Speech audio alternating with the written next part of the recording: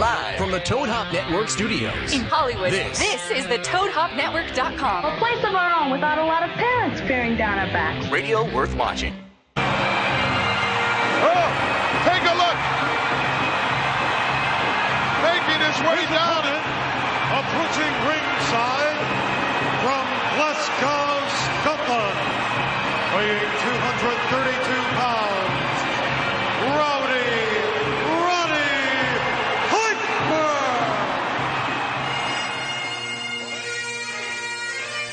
I love the bagpipes. I used to play them bagpipes. One time I lived in a tenement, and tenements are like 30-story apartment buildings. There'd be like 200 families in them, and there'd be 5 in 5 blocks. And I had to practice the bagpipes. So what they made me, can't remember, like floor 20. They'd put me on the balcony, and I'd play my bagpipes for hours. And on Sunday afternoon, all the other tenements would come out and barbecue and listen to me play my bagpipes. Cool. How old were you? Yeah. Jinx, not 10, 11, 12 years old. Wow. And I'd play and practice and all. And then the balcony is just like, 8 feet one way or the other. And anyway, welcome to cool. Rod Pod, man. ToadHop.com. ToadHopNetwork.com. I am so excited, and it's hard to do that anymore. That's my wife. There's so much to do. We got Gabriel Iglesias. Awesome. It's going to be, and you know Fluffy. what, man? Fluffy, and I don't know the guy. I never met the guy. So funny. One of the best stand-up comics. This bar is what none. I've heard. Good actor, too, man. Magic Mike. Mike. What was it? Magic Mike, and he also did like season up. What was it? Revolution on Comedy Central. Yep. And got like the highest ratings or whatever. Which brings me to I got hot day. I'm all over the place. Wait a second. Hello. Hello, Rod. How is everybody today? It is feel like Orson Welles and the Martians are coming. I'm going to Scotland. Yeah. That's so cool. I leave tomorrow at 6:10 in the morning. Okay, how I'm going to do that, I don't know. I'm picking up my son Colt. Oh, that's so cool. We're going to Scotland. We arrive. Are you going to go to Glasgow? We arrived in Glasgow. Get this. I'm doing a Rod Pod from Glasgow, wow. Scotland. That is it's cool. done. That makes it okay? extra official. Oh, it's going to be so cool. They're taking us to the castles in Edinburgh. I said this to them. They want me to come over there and fight the 25th of August in Perth. I said, listen, if you bring my son and bring us in like 8 days before and tour us around and show us like the dungeons, the torture chambers. I want to meet William Wallace personally. Freedom! Yeah. And the pipe bands and the Dundee military tattoo and all through down. They're doing it. That's awesome. And I'm going to buy Colt. He doesn't know it yet. And if it's a surprise, don't don't tell him. Well, his secret gift that I don't want him to know about. I feel like I'm just talking to you guys. Yeah. And I don't realize that sometimes I'm getting a kilt. I said, no, I'm getting him his first kilt. That's cool. Oh, that's badass. Oh, it's a big time. And you know the tartan that he's getting? It's right in the official tartan book. It's called the Roddy Piper tartan. And it's the kilt I wore in the first WrestleMania. That's cool. It is so cool. Yeah. Man. Do you know who you're fighting at over there? Not a clue. No. Not a clue. Give me the Prime Minister. Okay, so I go from Scotland, and I'm like 8 days in Scotland, and one of the guys' names there is Freedom, actually, I think. Anyway, be. Yeah, should be. If they're not, they can capitalize on it. And then we come from Scotland. Get this. And today, again, I spoke with the Prime Minister of Aruba. The Prime Minister, and they've got billboards all over the island that I'm coming. I'm so far over my head. You know when they can pre-hype you so much you can never live up to it? I'm dead meat. But I don't care. It's Shark Week. You might fight a shark. I fight a shark. So I'm going to do a Rod Pod with the Prime Minister of Aruba. Oh. That's cool. You know, and ask him things like... so you ever throw beer bottles at signs at 60 miles an hour while driving? Only empty ones, Mr. Prime Minister. Now, I go from Aruba to Newfoundland. That's a trip, man. Okay, canoe. And there's one guy, holy cow, I was young, man. I used to live with Mad Dog Vachon in Shadiac, which is in New Brunswick. And there was a guy from Newfoundland. His name was Stompin' Tom Connors, hugely famous there. And he was a country and western singer, wore black, and he stomped his foot so hard that he would literally stomp through stages. So they finally made him buy a piece of plywood every place he went, and he had to put the plywood under his right foot, and he'd stomp, boom, boom. I's the boys that builds the boats. I's the boys that sails them. I's the boys that catches the fish and bring them home to Liza. Oh, Liza dear, she fetches the fish, Liza, in the morning. Liza dear, she fetches the fish for breakfast in the morning. Well, and we drink screech. They speak a different language. Screech. Oh, you don't know what screech is? No idea. But You I could watch don't you do that want for to. 2 hours. Baby Jesus, screech.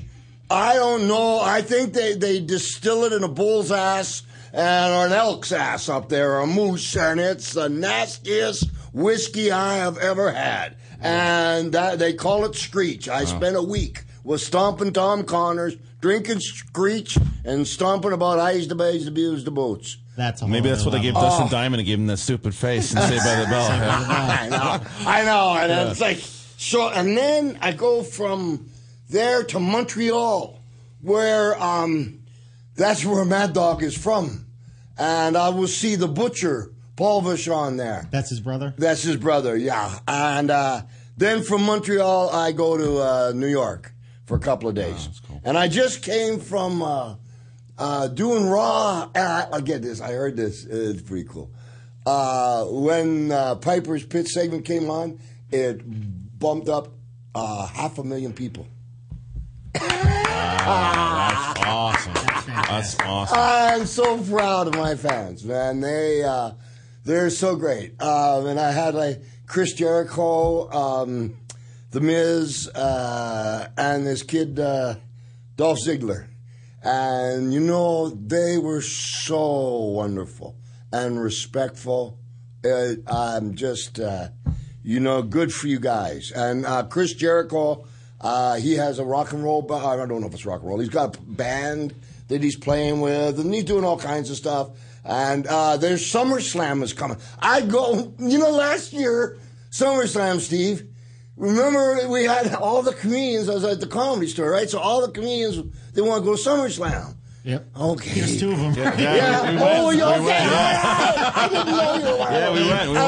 Okay, so they're all like us. All right. We get them to SummerSlam, and while you guys are at SummerSlam, in the afternoon, I went to the Comedy Store and played the piano. That's awesome. On Sunset Boulevard.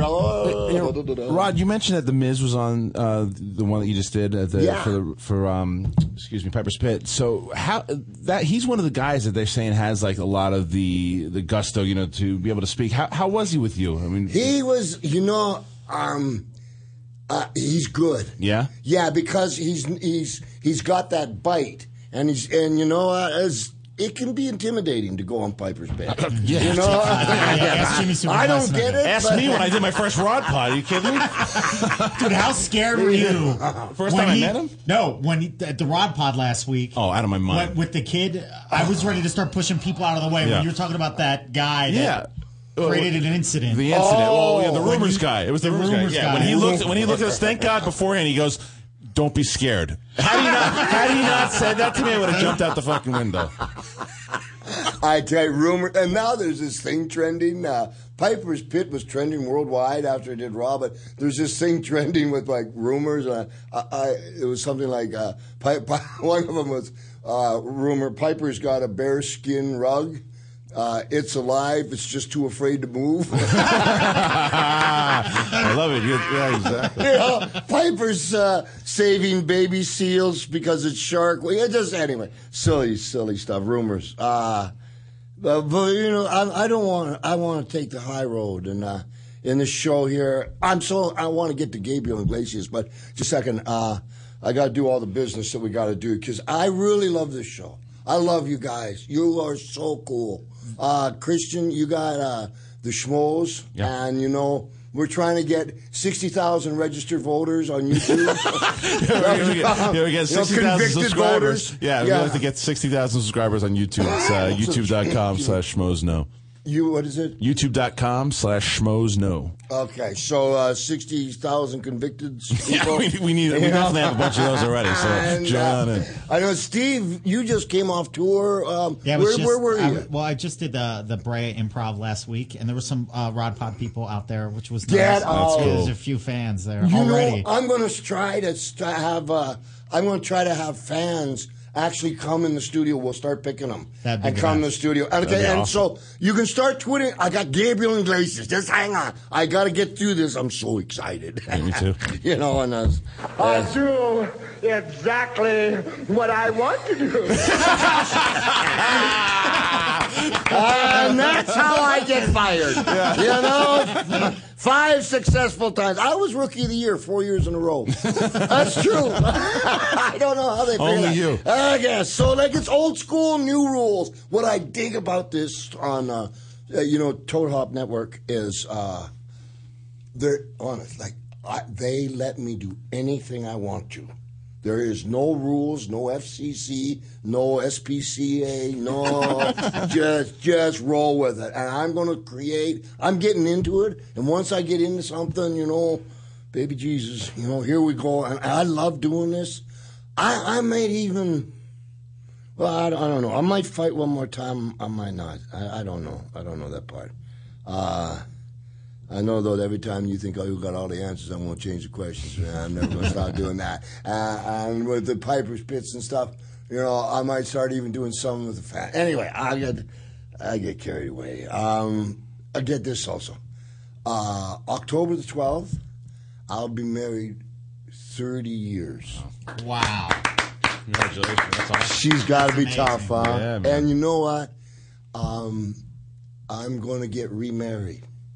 And I asked my son, Colt, to be the best man. Oh, that's cool. Oh, dude. So would he wear the kilt? Would he wear the kilt? Oh, that you got? Yeah. Awesome. You bet. Awesome. And so I'm doing this tour that's going to take me up till something like September 23rd. And then, boom, October 12th, I'm getting married. And then I'm getting married.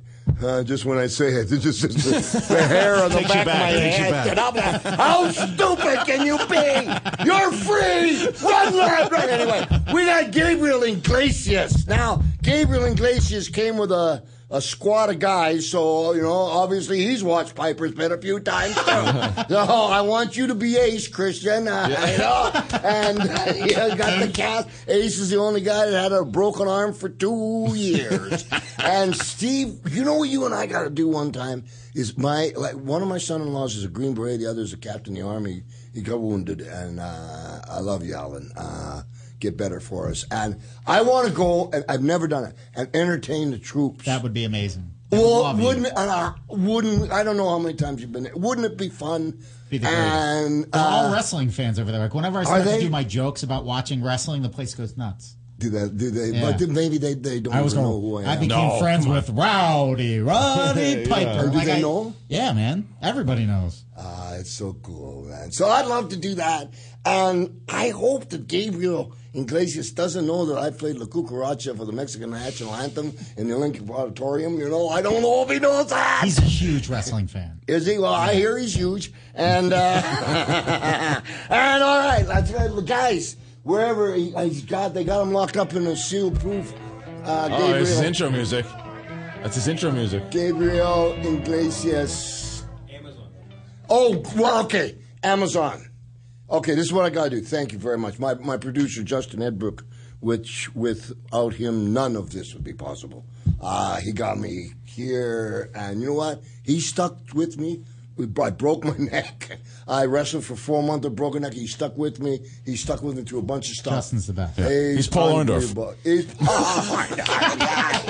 Mr. Wonderful. Okay, so nickname's now Mr. Wonderful. One of the things that I never, I'm Roddy Piper. I like wrestling matches. RI9 5171. Well, this one is what you got to do is if you want something from Amazon, like which I guess they sell everything from pencils to Heidi flights, and I don't know. There goes that co-sponsor. And you go to Toad Hop Network, and it's got a Rod Pod thing, and you just click on it, and you buy anything you want from Amazon. Now, here's the deal.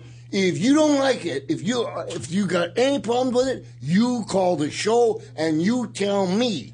I will go personally and get your money back. And you know what? Because it's my show, I ain't backing nothing I don't believe in. And if there's a problem, so you go to RodPod and you want something from Amazon, right? Doesn't cost you a dime. And it'll have an Amazon thing at RodPod on ToadHopNetwork.com. And you just click it. And you buy whatever you want to buy. You get anything. You get anything you want to get. Yeah. And what that does is my youngest daughter wants to go to college. And she's looking at Harvard. Okay? That's awesome. And you know what she wants to be? A psychologist. Janitorial work doesn't suit you. No, because she never cleans up her damn room. Well, you can buy a broom and a mop on Amazon, so. Yeah. Yeah, but you got to buy it through RodPod. That's right. That's right. Just click it there, and it really helps me, and it makes my show work and keeps things together. And then that game, Gamefly. Yeah. You know what's so cool about that? Being with my son, you go on YouTube, you can see him and I playing wrestling game. He picks The Rock. Why'd you pick me? I'm your dad. So I picked me. And then he won. I was with The Rock on Raw 1000, and I really didn't know the guy. And you know what, man? I had everybody sign a T-shirt, and I wore it on Raw 1000 episode.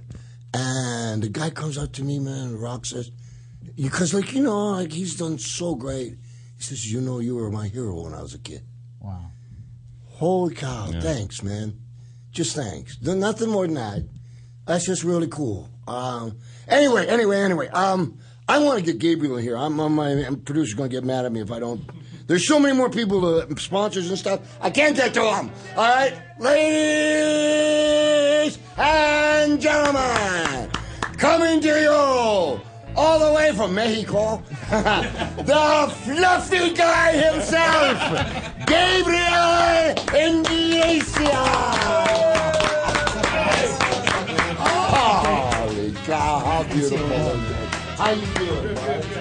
How you doing, What's going on? Gabriel? Thanks for coming down. Thank you. You're beautiful. Come on over here and have a seat. Hello, sir. What's your name? Ivan. Pleasure meeting you and meeting Alfred Ivan. And what was your name again?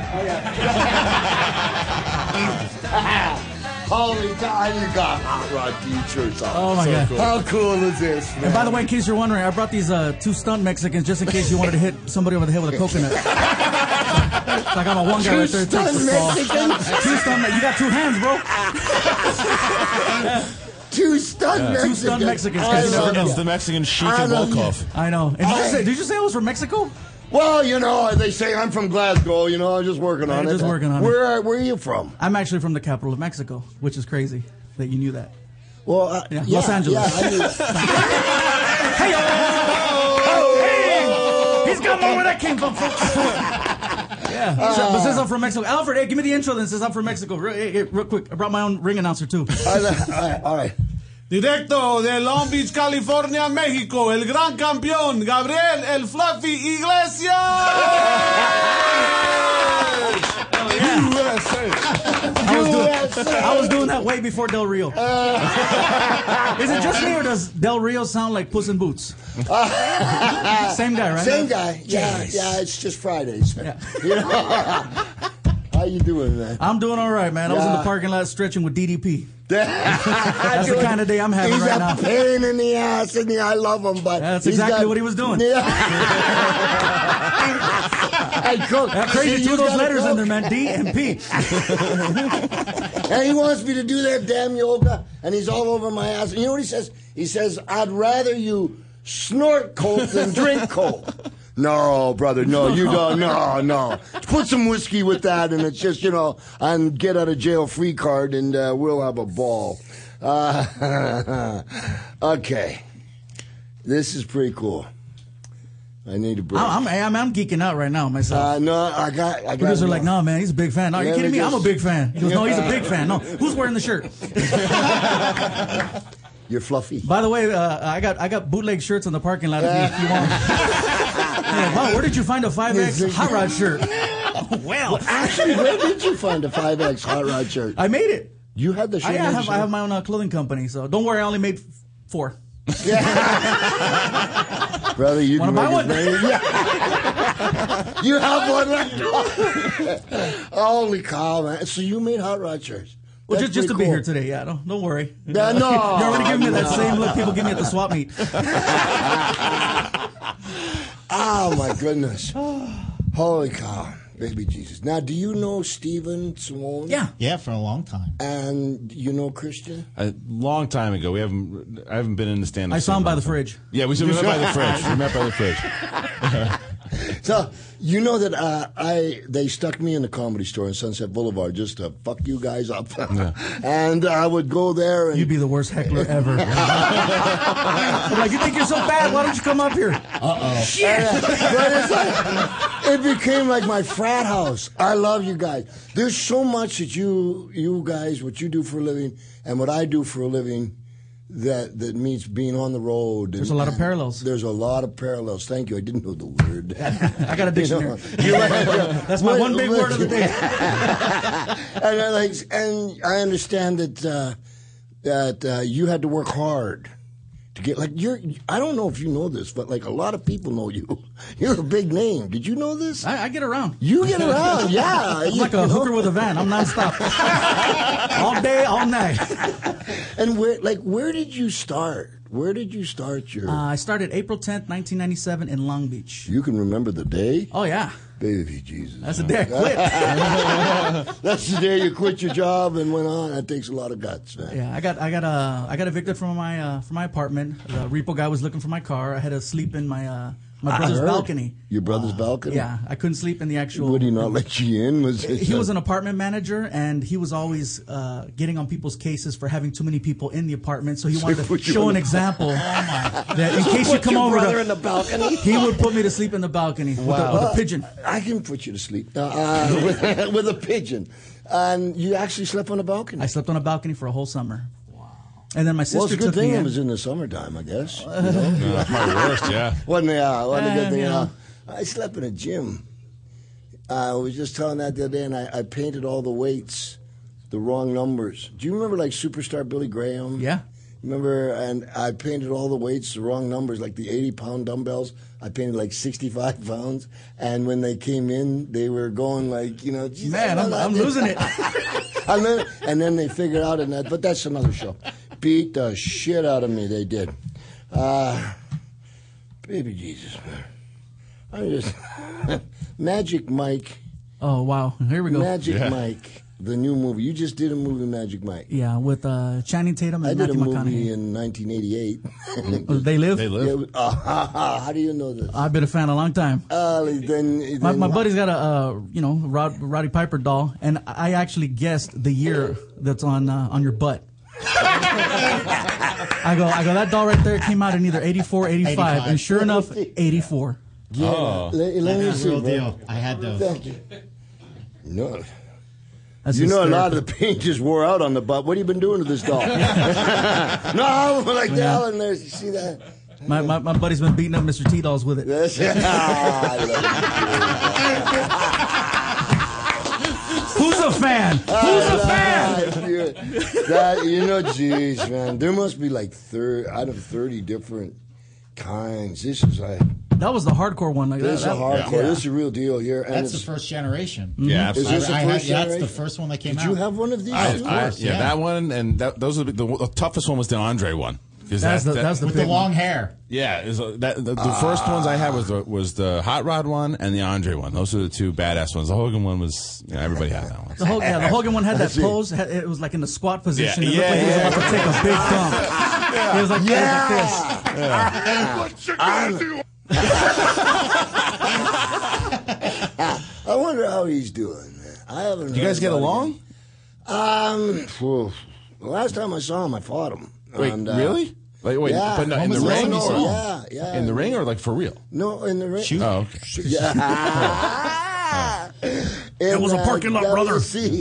WCW, I think it was. Okay. And I haven't heard from him. The only thing, like, one time Jimmy Hart, we were doing something, someplace Jimmy Hart, Mouth of the South, and I just called him, and, he didn't answer. Probably had caller ID, I guess, and I told him to wish his family the best and wished him the best, and, because you can't keep hanging on to that kind of stuff. We didn't get along. The only one thing that we had in common is Hulk. There was a guy named Rick Martel. Rick the Model Martel. Yeah. Okay, all right. So Strike Force. Yeah. Him and You Tito guys know more Santana. about The this lightning than I bolt do. and the tights. Yeah, sure. Why do I know that? Sorry. I'm also going back and forth. Tito Santana had a sombrero. Yeah, you had an excuse. You're Magic Mike. I should know that. Because Hogan roomed with, we used to, they didn't room. We used to call it called heel to room. When you go to hotels, like the one guy would check in, the other guy would hide in the car, and then, he'd check in as one, and then you only had to pay for one, and two would heel, da-da-da. And then, we started making $25 a match where we could actually, get the... Walk in together, and then get judged at the counter. No shit. No shit, especially 2 o'clock in the morning. Right? Drunk. That's the worst. I was like, no. It's like, man, no. And then, I don't think we should share the room. Shut up! I'm like, oh, great. He's yelling at me. That makes me the bitch. I'm holding a kilt. It'd be really weird. What do you do? I blow the bagpipes. It'd be really weird to walk in there with Mr. Fuji. Brother, Mr. Fuji, a whole different piece of work, brother. Did you ever hear the Mr. Fuji story? Which one? Which one? But when Tanaka came in and tried to take his job, we have a different security system, a different alarm in our business. And back, there was this guy named Gorgeous George. Have you ever Remember Gorgeous George? Good for you, man. Been a fan a long time, bro. You should see the light in your eyes. You look great.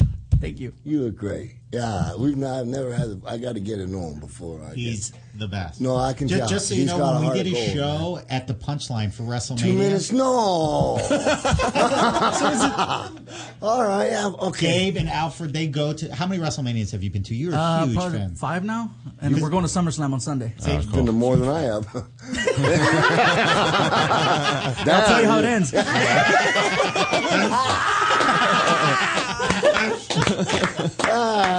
Shoot, man. Well, we only got 2 minutes, but Mr. Fuji, like back in the day, after Gorgeous George, things, the business that got exposed. Maybe some guys were taking dives and the business broke into territories all over the world. Okay, so Oregon was a territory, Frisco was a territory, LA was a territory, Oklahoma, da da da da. So back in those days, they'd have one black guy and Bobo Brazil, and he'd headbutt and it was traditional. Okay, and then they'd have a Jap and he'd come and throw salt, and that was Fuji. So Tanaka, he did a movie, James Bond movie. And where he played the character Oddjob with the hat. And the hat, and he threw the hat. Taking the heads off. Take the head off. Okay. So, excuse me. Tanaka comes in the same territory. Now you got 2 guys throwing salt, and Tanaka goes to the promoter Roy Shires and says, "Hey, listen, I'm hot off the movie. Get rid of Fuji, and here I am." Okay. So. Next Saturday comes and they weren't working, and Fuji, brother Fuji was just obviously from Hawaii, brother Fuji. He hears about it and he says, "Hey, bro," he says, "come on over." He says, let's sit down and eat, and break bread, and share. Bring your family. And he was sincere about it. And Tanaka brought his family, and Fuji's good cook. He makes spaghetti and meatballs, and slices it all up in salad. And Tanaka comes over with his family, and they said Fuji was just a little sick that day, but he cooks for him and have some beer, watch some football, and they eat up the spaghetti and meatball. And he said, "Brother, I got special dessert for you." He says, And he goes and he's got a beautiful silver platter with a silver dome, and he puts it, and he takes it off, and it's the head of their dog. They just ate their own dog. He says, "No, brother, you got to leave." He's gone in 30 minutes. Oh, true story. Wow. Shit. We got to take a break. We'll be right back with Fluffy, Steve, and the rest of us. Hey, my mom's calling me, bro. True story, man. You're listening to the Toad Hop Network, radio worth watching. A great website if you are in the market for gift giving, redenvelope.com. They have over 300 unique and inspired new products along with their classic favorites that are going to make gift giving very, very easy. All you have to do is go to redenvelope.com, enter Heidi and Frank at the checkout, and save 20%. Saturday night, August 25th. It's the hottest party to hit the West Valley since, well, ever. Heidi and Frank, after hours live at the Canyon Club. You're doing shows out in the garage? This is classy. See Heidi, Frank, Smeeze, and their cast of characters doing their live stage show. You know what I mean? There's nothing like watching water run down this body. Plus, the Tasty Thieves will rock the house. Heidi and Frank, after hours live at the Canyon Club. Saturday night, August 25th. Doors open at 6. Show starts at 7. Get tickets now at Ticketmaster or CanyonClub.net.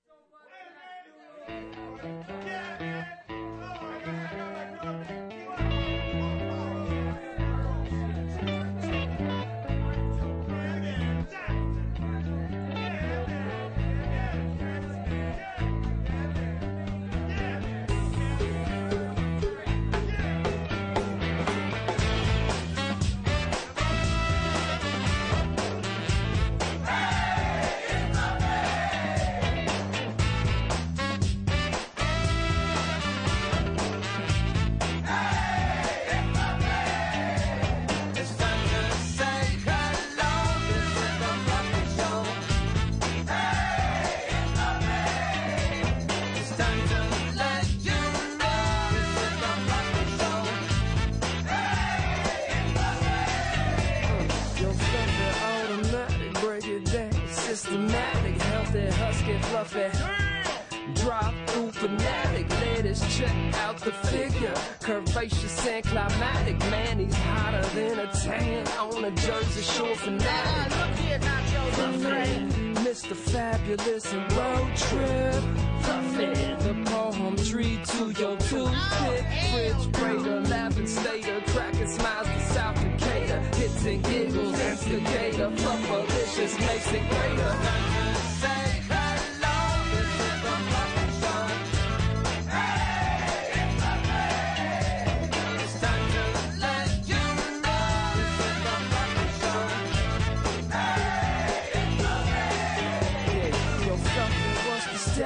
Show enough, yo, who's the baddest? Yo, hit them funny bones with them comedic acrobatics. Feel the force, boy, quit all that chatter. I just get more fluffy. Hopefully the chocolate cake is fatter. Chocolate cake, fluffy. We're Hawaii to Cali fresh, yes. You got your Hawaiian shirt pressed. Oh my God, yeah. His palms so built tough like King Kong. Everybody stand up, fluff it up and sing the song. Come on.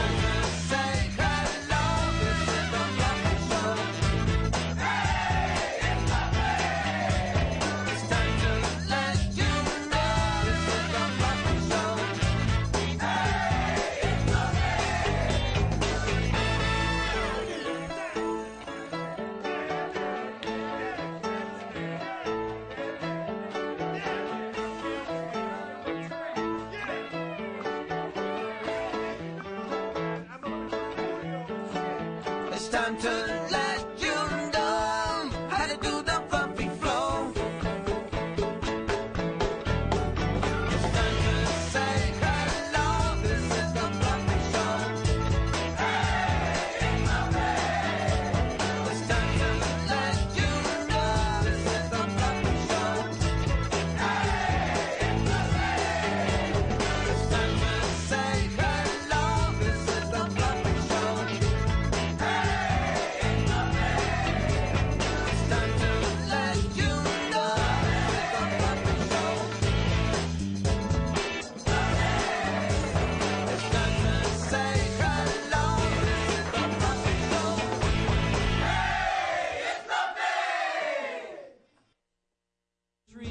your toothpick, refrigerator, laughing stater, cracking smiles to South Decatur, hits and giggles, instigator, flufferlicious makes it greater.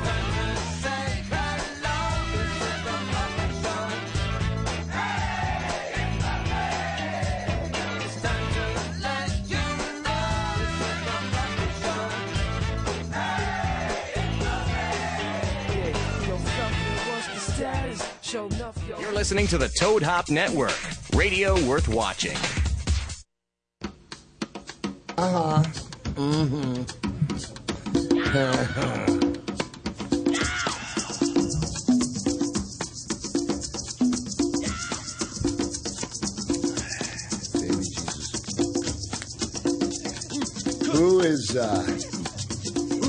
Who's your favorite Mexican wrestler? Your favorite. Who's your favorite Mexican wrestler? Favorite Mexican wrestler? Yeah. That'd probably have to be Rey Mysterio. Oh, he's good. I got a lot of respect for him.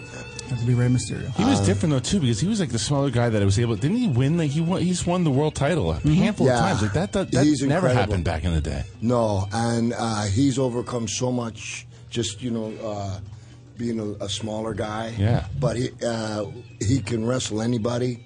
I have so much respect for him. You believe it. You believe he can beat those people too. Absolutely. Yeah. And he carries. Took on himself. Brock. Yeah, I just saw Brock. Brock moved to Saskatoon. Boy, he's out of his mind, man.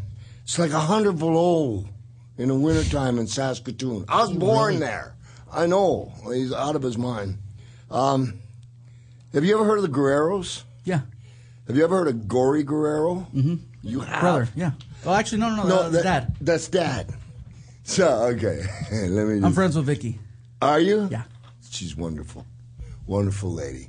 I wrestled every one of the Guerreros. Mondo, Chavo, Hector, Gory, and Mrs. Guerrero made me chicken soup when I was sick so I could get to the ring and they could beat me up some more. Let me tell you what You didn't fight the bean, you fought the whole burrito. But this is what they did. So Gory Guerrero, I'm wrestling here in the Olympic Auditorium, and I'm on a Spanish channel, maybe 52 or 34 or something. Used to go every place in the world, okay, where Spanish was. So Gory Guerrero wants me to wrestle in Juarez. All right. Okay, I'll come to Juarez. And I got a special trunks made up. I was about 19. And they were white trunks, and they came just below my knee, and they had cut-out leather bagpipes on the side of them, but they looked like cockroaches on the side of them. They looked like whoever did it, didn't know shit about bagpipes. So now I'm in Juarez, and it's time to go, and it's in a bull ring.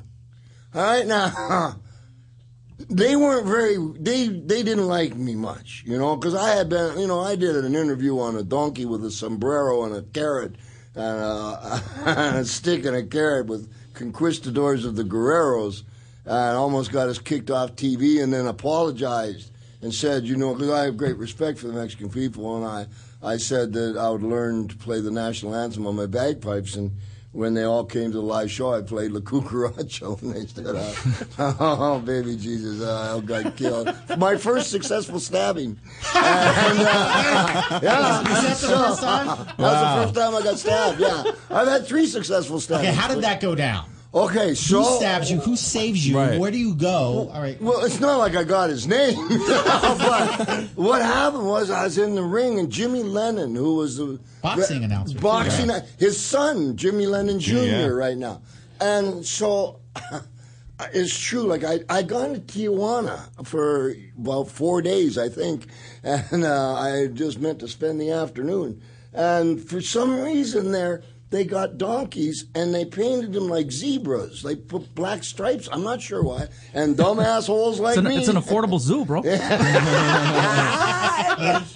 And we have zebras. Isn't that cool? I'll buy a ticket. And then, you get on the donkey, and they or the zebra, I guess. Yeah. And they take a picture. So I got this bright idea. So I got a donkey, and I painted him, and I put a sombrero on me, and Conquistador de los Guerreros, and I had a stick and a string and a carrot, and I cut this promo. But the president of the station didn't find it very humorous, and he was going to throw us off TV. And so Mike LaBelle was the promoter, and he says, I got to apologize. So I got on TV, and I said, I'm very sorry, and that the next Friday, which was the house show, or, not on TV, I was on the gaita, which is Spanish for bagpipes. I guess I don't have to tell you that, huh? Okay, really? Rod, pick it up a little bit. Gracias, señor. Anyway, Jimmy Lennon, I said, okay, Jimmy Lennon just goes, ladies and gentlemen, rise for the Mexican national anthem. Don't say that. And people got up. I'm not shitting you. Hands on their hearts. Babies, ladies. I'm going to die. And he puts that damn microphone right by the chanter, is where the sound comes out. And I played La Cucaracha, la da-da-da-da-da-da. And chairs that were bolted down in the Olympic come up. And the match never got started. And here they come, and like I'm punting, hitting, and I'm getting a little overrun. I made the Alamo look like a picnic. So everybody started, I shit you. So people started to run towards the ring in addition to the chairs? Oh, yeah, the chairs was, I think, just to throw me off. First wave, first incoming. Are you out there by yourself or with some other wrestlers? I didn't have a lot of friends there. Oh, man. While I'm playing La So you're standing there and all Cucaracha. these Mexicans are running at you. Big time. Felt like a fence, huh? I had to throw one in there before you did it. I love you. And what they used to do is they'd have their knife and have popcorn boxes, and they'd stick the knife up in the popcorn box. Then when you come by, they get you, and boom. And then they go in the crowd, and the crowd would close. Like, so you're me. But, like, it's a sea, and there ain't no place to go. And I just dove down, and, so I'm in Juarez, and they feeling the same way about me, because the TV the night before I hit every Guerrero and they were bleeding and stuff. Okay, so now I get excuse me, Rod. I don't mean to cut you off, but wait, you got stabbed in L.A.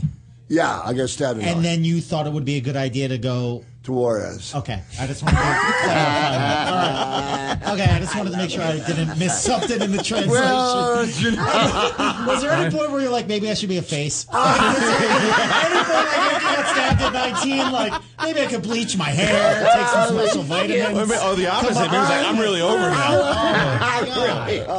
I was never a bright kid. Did you have any backup going into Juarez? Were you like, hey, look, they might stab me. Could you? No, it's Juarez. It's intense. It's no joke. Yeah, no, and here's what happened, though. When I got there, like, the wrestlers didn't like me either at all. And I was on last. So they have an intermission just before my match. But in Juarez, in the bull ring, I got to make it up, like, for 5 pesos, whatever, you can rent a pillow to sit on, okay? So intermission comes, and it rains. So all the people go, like, inside where the concession, get out of the rain, but they leave their pillows. Wow. I don't know why. Time for me to come out. I come out, and you got to understand, it's a bull ring. So when I come out and I get in these people, now these pillows that they bought, with the rain, they're about 5 to 7 pounds a piece, and they start hucking these pillows at me, and boom, and Chavo, the asshole, is saying something, and, like, hey, Viva la Mexico! Boom, boom, shut up, Grande! The Alamo. Roddy pillow. And I wasn't very fluffy. I was a little fucker. And so, now, I'm in trouble. Now, here's the thing. A bull ring is round, and when they close the door, you try to find the dressing room door. There's no way to find the doggone door. And there's not like anybody showing me the way to get out. And now I'm stuck in this sea of people, and I can't find the door to the bull ring. And finally, Mr. Guerrero, Gory Guerrero, and you got to understand, I loved them. I loved them with all my heart. I love Gory, I love Chavo. Chavo, I-A-D-D. Chavo and I, with Judo Gene LaBelle, Chavo and I, they had us motorcycle riding, and Judo Gene LaBelle was the toughest man in the world. Not according to him. According to he trained Bruce Lee, Chuck Norris. So Chavo's Guerrero. I'll go back to Horace. Chavo Guerrero's got a motorcycle. I got a motorcycle. We're climbing hills, and so we take a break. And there's this little stream. There's like about maybe 3 inches of water, and we're just like, okay. And Chavo jumps on the bike, amigo, follow me. And he follows that river like 7 feet down the stream. It was like 6 feet deep, and boom, and he fell in that water, and I laughed pretty damn hard. Holy cow. So I guess he got me back, but if it wasn't for the Guerreros coming out in Juarez, I would have died there. Because you can't find the door. It's round, and it's a bull ring. And but you know, I got paid about $125 for it. And they pay you in pesos or dollars? Pillows. Anyway, take to us, my friend. Yeah. And how old were you then, Ron? Oh man, you know, really stupid. Maybe 19, 20, because I was out of the 20, maybe out of the Olympic Auditorium, because the TV went in there. Went into all those places. Was that around? Sorry, was that around the same time? I saw a YouTube clip that I've been meaning to ask you about. You smashed your head with a bottle, and I always wanted to ask if it was a real bottle or what it was, because you started streaming blood, and I assumed it was around the same time as that. Yeah, that was a little bit, not long, because I went from Portland to, from L.A. territory to the Portland, and that was Vancouver, British Columbia, and I got that from the Beast in New Brunswick, and he had claimed that he took a bottle of beer and smashed it over his head. And I had this with the bushwhackers. What do you guys call them? Sheep? We call them the sheep herders back then. You remember the bushwhackers? Yeah, the bushwhackers. Yeah. Hey, cousin Butch.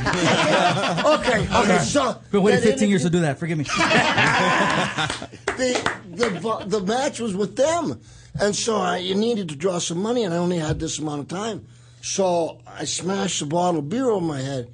But the line I was trying to say is, "Showdown, you bet I haven't even saddled my pony yet." I tried to say it about 6 different ways, and I couldn't get out. I was out on my feet.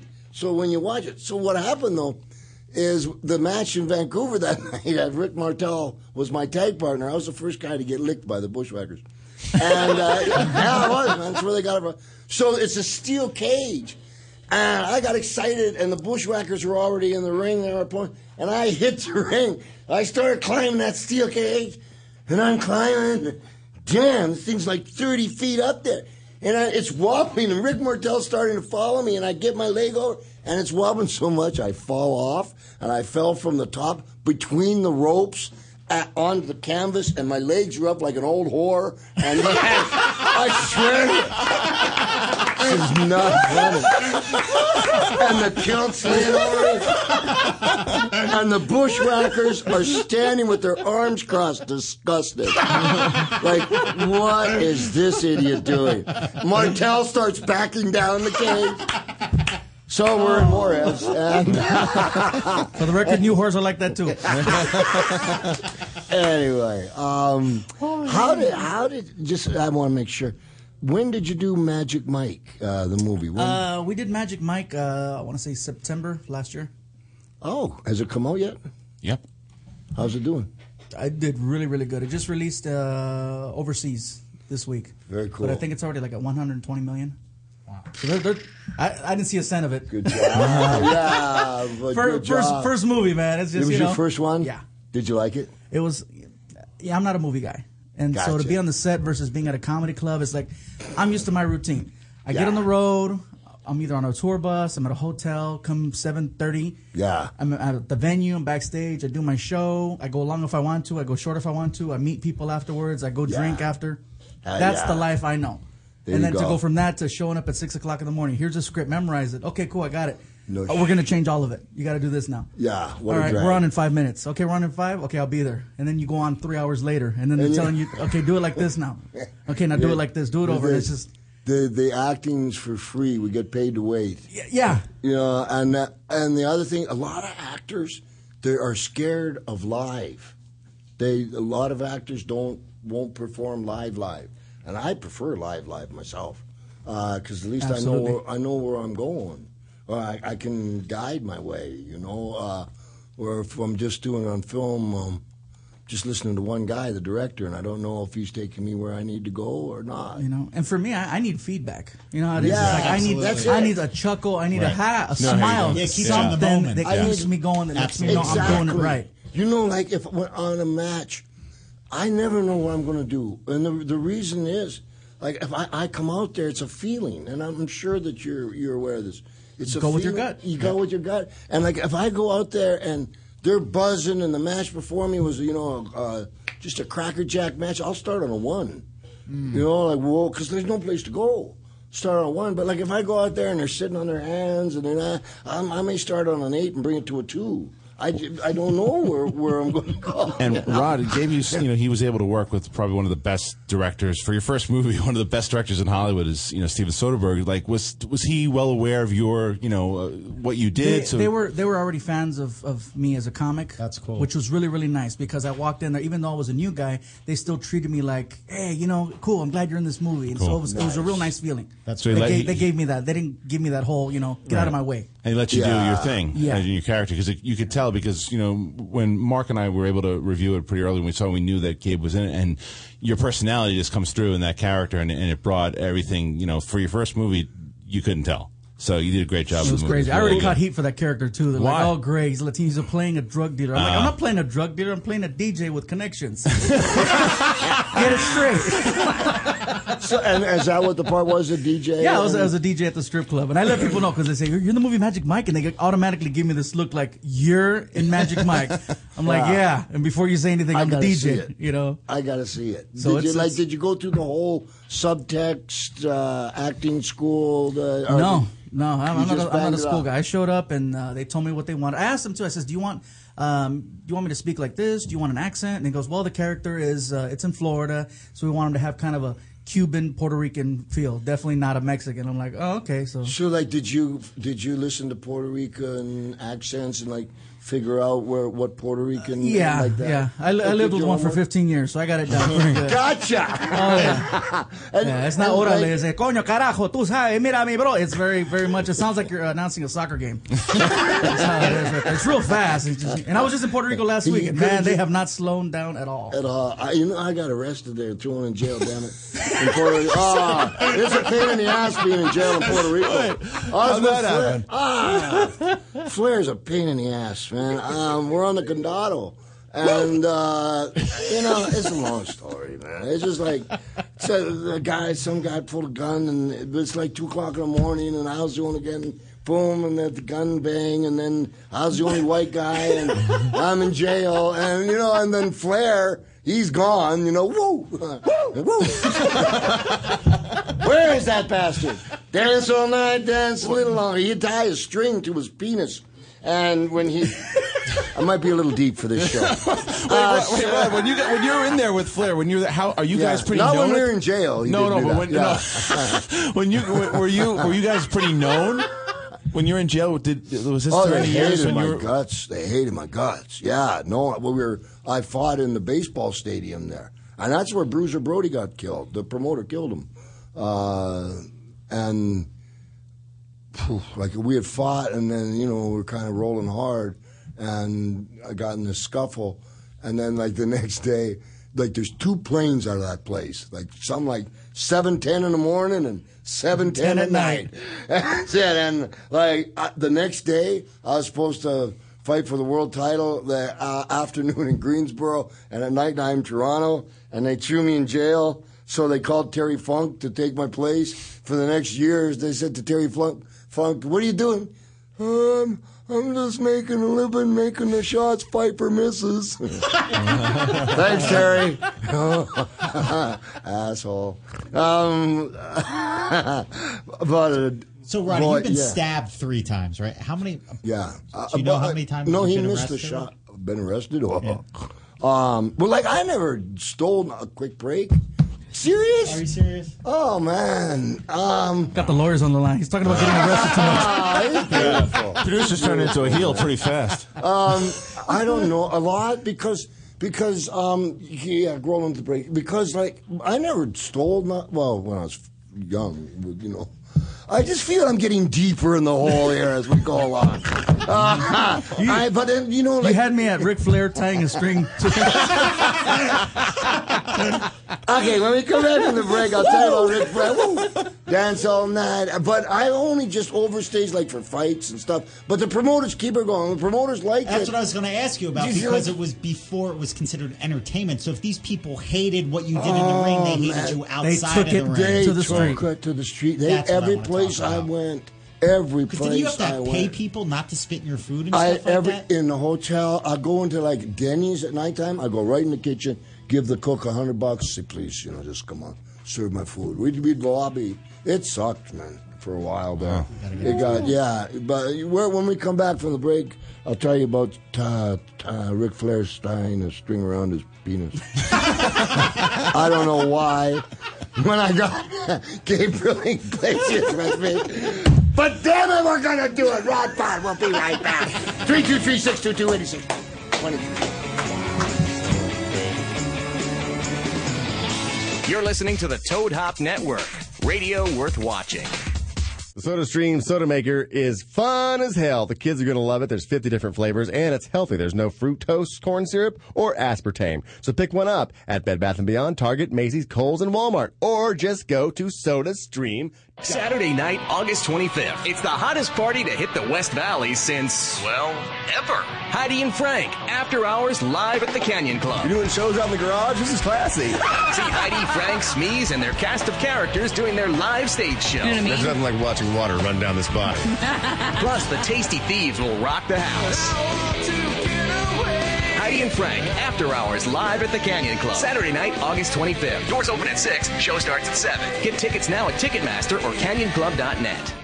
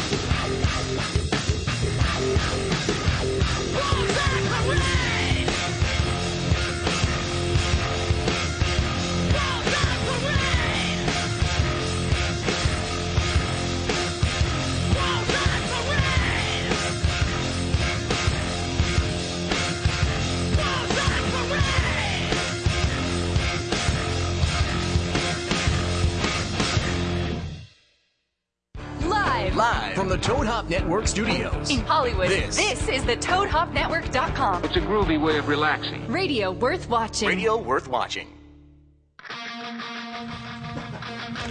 Yeah, there's just so much going through my mind, man.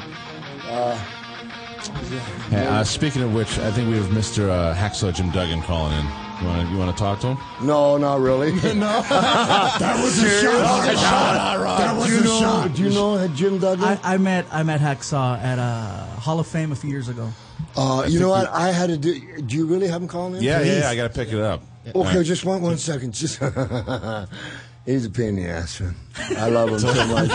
I did 10 episodes of a series called Legend House, and I'm not supposed to talk about it, so I'll tell you about it. It was shot in Harpo Mark's mansion in Palm Springs. I spent a month there, and there was 8 legends in a house rather. In any case, he was my roommate. You know, I'm one of them guys. I don't bunk much. You know, pretty reserved, to be honest with you.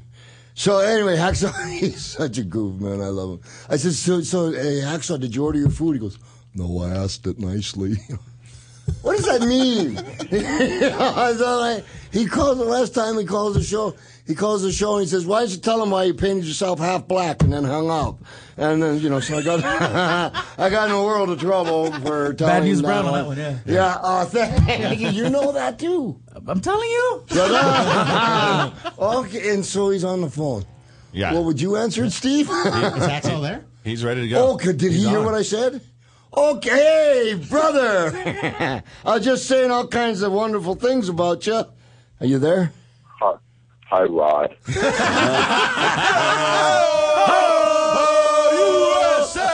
USA! USA! USA! So did you order your food? Sounds like the Olympics going on.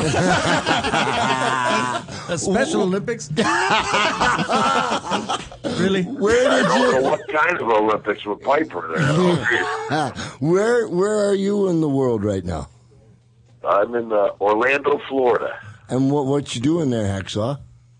Well, you had the Drinking? NFL retired players meeting up. So I sort of said it's a meeting. It's not a party. So all the old NFL players are down here. We're had a convention, golf tournament going on. And, well, that's cool. Just a whole weekend of stuff. That's cool. So are you down around Hogan's area? Have you seen Hogan? Well, yeah, I'm hoping to, man. But it's. I'm on a long waiting list. I miss you. I'm number 9. Remember, Pike? Number 9. He was saying, Legend House, there was 8 of us. 8 guys. Says I'm number 9. I have Gabriel Iglesias on the show tonight, man. How you doing, Hacksaw? Hello. Good. How about yourself? Not bad, man. Listen, I got a lot of respect for you. I got to say real quick, I was backstage at the Hall of Fame a few years ago, and I was there with my girlfriend, and I said, hey, go say hi to Hacksaw. And she's like, hi, Hacksaw, how are you? And you gave her like the world's biggest hug. And it's funny because I'm just seeing your face. I can't see her face. I can just see your face. And you're making this face like, wow, look what I'm hugging. And I just got to tell you, any other guy making that face would have gotten it right in the face. But I have nothing but love and respect for you. And I tell everybody, Hacksaw groped my woman. No, she's a nice girl. She's a nice girl. No, she's not. Thank you. Actually, she did bruise me that night. That's a whole other story. Hacksaw and I, we had to do a thing. I can only tell you so much, but we had to be Chippendales. Just don't question it. So one of the things we had to do was dance through the audience and get back on stage, and then the curtains shut. Well, Hacksaw had been rooming with me for about 3 weeks. He got in the audience of girls, and he wouldn't come back up. Finally, the curtain shuts, and I got my head through the curtain. Hacksaw! Damn it! Get out of the audience! He got hooked up with a cougar, which for him, had to have been about 89 years old. Either that or it had real claws. She was interested, though, so that's what I miss you. How is the Saint doing? The Saint's his wife. Oh, you're yeah, I think people ask me, go, Hacksaw, what's your wife do? I go, well, she shops. She's got to be a Saint to stick with your ass. Yeah, he's got two of the... I thought she hit the lottery. He's got two of the most beautiful girls, too. And the one's going to college, is that right? Yeah, one's a sophomore at Division II school, St. Andrews, where she's on a volleyball scholarship. Wow. And my other daughter's in high school. So. Good job. There was a crow out there, and I'll tell you guys about it. There was a lot of us that would group together that are dads, and we tried to stay out of trouble.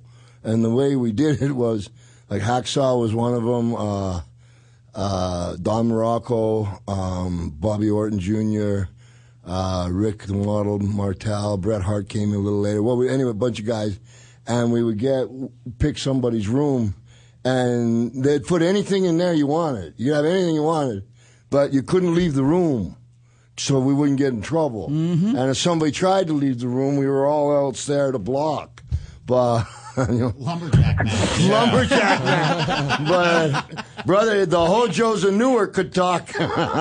We'd all be doing time. I miss you, Hacksaw. It'd be good to see you, Pipe. We got to know each other pretty good there. That short time at Rancho Mirage. Yeah, I escaped. Piper's in the desert. I ran away, but I'm in the desert and I'm in a bathrobe. Where am I going to go? Right? They got AC. Yeah. So, you can imagine people driving down the road down in the middle of the desert. They go by Piper in a bathrobe. They're like, is that Hot Rod riding Piper in a bathrobe? Yeah, trying out in the middle of the desert? Yeah, I'm a dumbass. I know. Are you? Yeah, the varsity. One time I was up in England, and I thought I went out and I partied till 3 a.m. I'm like, ooh, Stringfellows, all the hot clubs in London. I come back to the hotel I know how to party. As I was walking in, Piper's on his way out. There goes the varsity. Thank you very much for that. Are you doing anything special? What are you doing the next couple weeks? No, but I got a few indies. I'm kind of actually, I just had a nice weekend last weekend. I was in my hometown, Glens Falls. Did a little independent show. We had about 2,000 people. They had a Hacksaw Jim Duggan Day. My high school wrestling coach was there. Nice. The principal. So it was very nice. Yeah. And I beat the hell out of that young kid in the ring. I love you with all my heart. You got to come back on the show. Yeah, I'd love to be. It's not quite as exciting to sitting here on the phone knowing you guys are having a good time out there on the West Coast. We are too, man. Gabriel's pretty cool. He knows more about wrestling than you and I do, man. That ain't saying a whole lot. That ain't saying a whole lot. Ladies and gentlemen, Hacksaw Jim Duggan. We miss you, Hacksaw. We miss you. Come back soon. Miss you, Pipe. Nice talking. See you down the road, my friend. You betcha. Come home, Shane. We love you. He's a good guy, man. He used to go, he'd do dumbass shit like this. I'd be ready to go to the ring, and I always kind of hid until it was time for bagpipes, and and I'm standing on deck ready to go, and he'd come naked out of the shower, running down the hall, full of soap suds. He'd go, "Soap monster!" and he'd hug me with soap suds and then throw my ass out there, and soap suds would be coming off me. Hey, you asshole, you. Right. Well, that Piper really warms up before a match. Right, I had a question as far as, like, because listening to Hacksaw talk about as far as, he's doing the thing in Glen Falls, and it's something that, like, and I know that the bigger names like yourself and like Hogan, and how do guys like, that just can't wrestle anymore, how do they like sustain like careers, or what are they doing? Do they have to just do the independent circuit? Can they make a living off of like public appearances? How do they survive? Like after That's the life? That's a good question. Oof. The unfortunate part of there's nothing. There's no medical, no nothing. They're considered independent contractors, and until things can be fixed up a little bit, these guys, like we got a lot of guys that passed on early in life, rolling hard. They got families to feed, and if you, depending on where you were on the card, they get stuck out there, and it's such a crazy life that you don't fit in anywhere. I'm trying to give you an example of like what a day would be. Like what's Hacksaw do like right now? He was doing. He did that series with me, and he's like doing that golf tournament he was just talking about, and what he made independent indies. He's talking about he'd do an independent year there. Just working it. Yeah, working.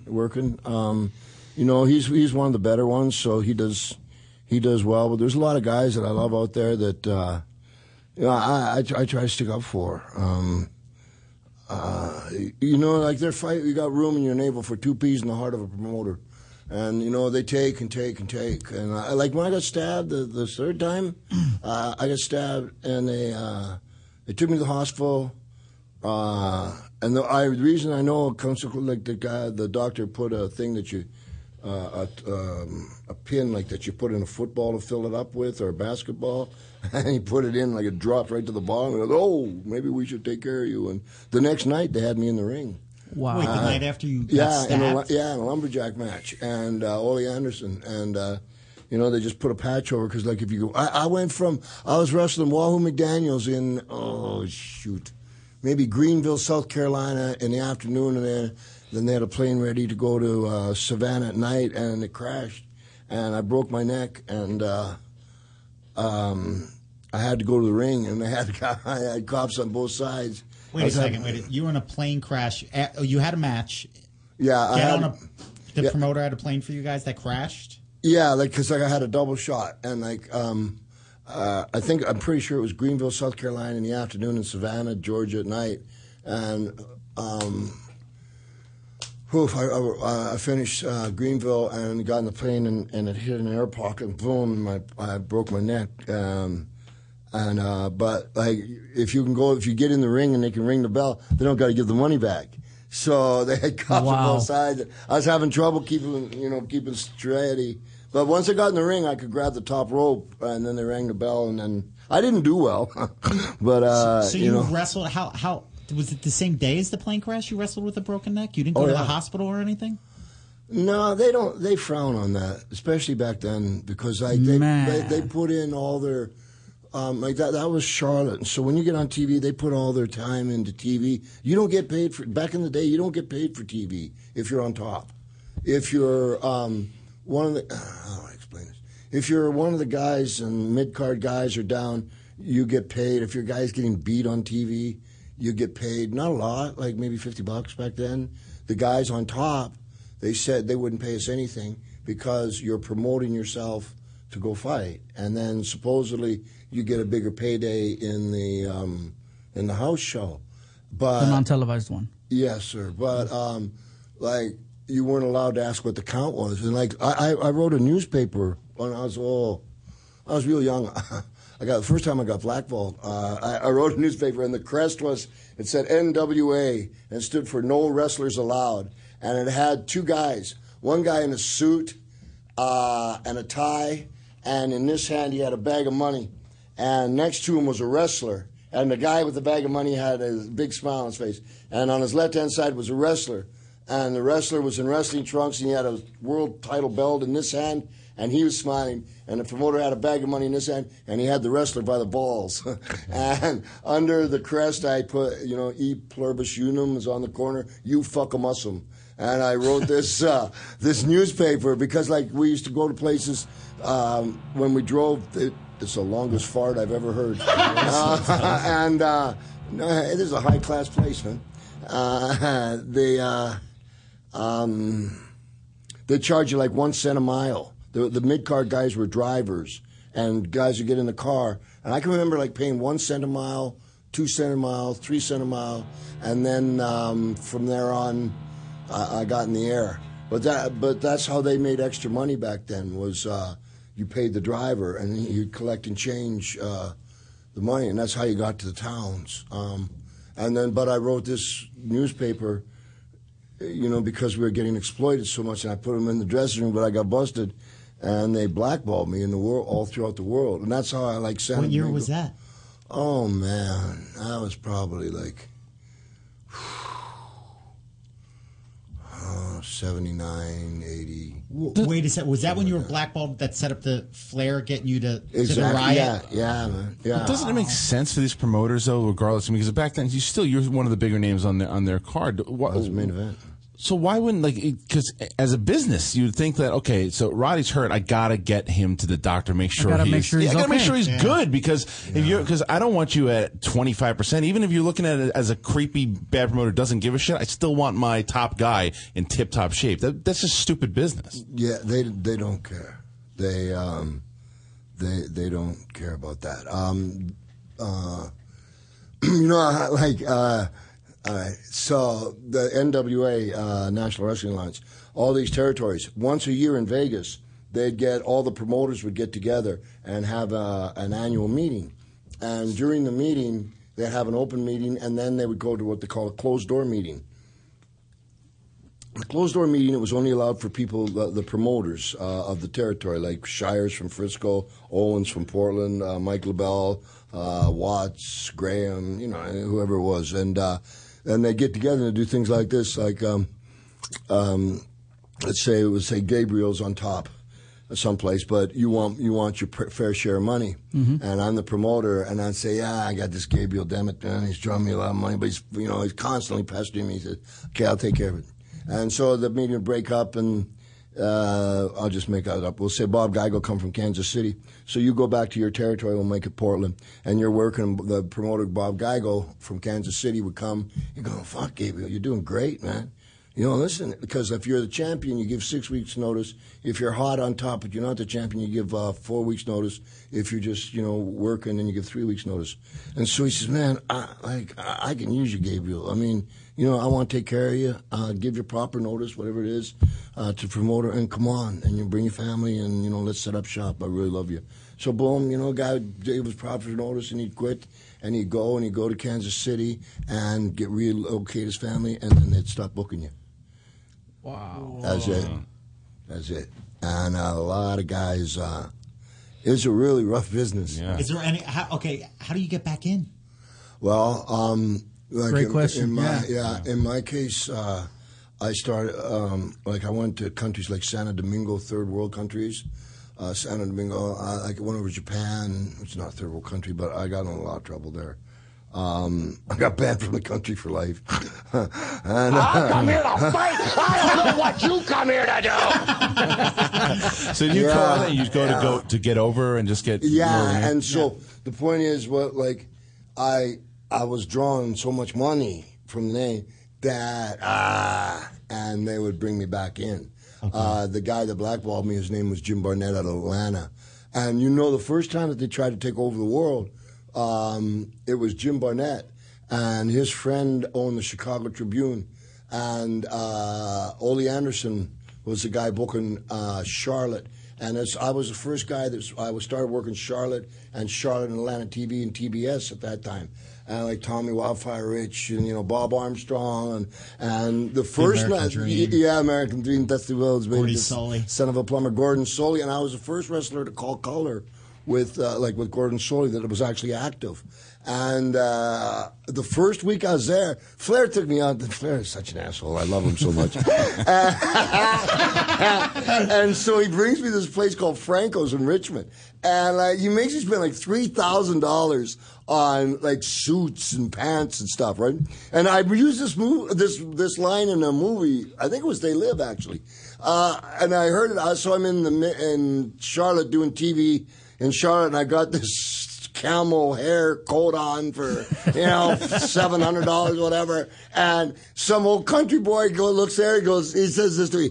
It's like putting perfume on a pig. You sure did say that in there. Well, that's where I got it from. So the first time that they brought me to Atlanta to do this color with Gordon Soley, I did it, and Jim Barnett, the promoter there, after I was finished, goes, "Oh, my boy, Ole, I thought you said he was good. He stinks, just fire him." And Ole says, "Well, geez, Jim, let's give him one more try," because, he went and bought a bunch of really neat clothes with Flair, and otherwise they're going to fire me. And when I come back, the ratings actually had doubled. And that's where I got a shot with Bob Armstrong. And at that time, I signed a contract. I was one of the first guys under a contract. And I think it was like $5,000 a week. I'm not sure.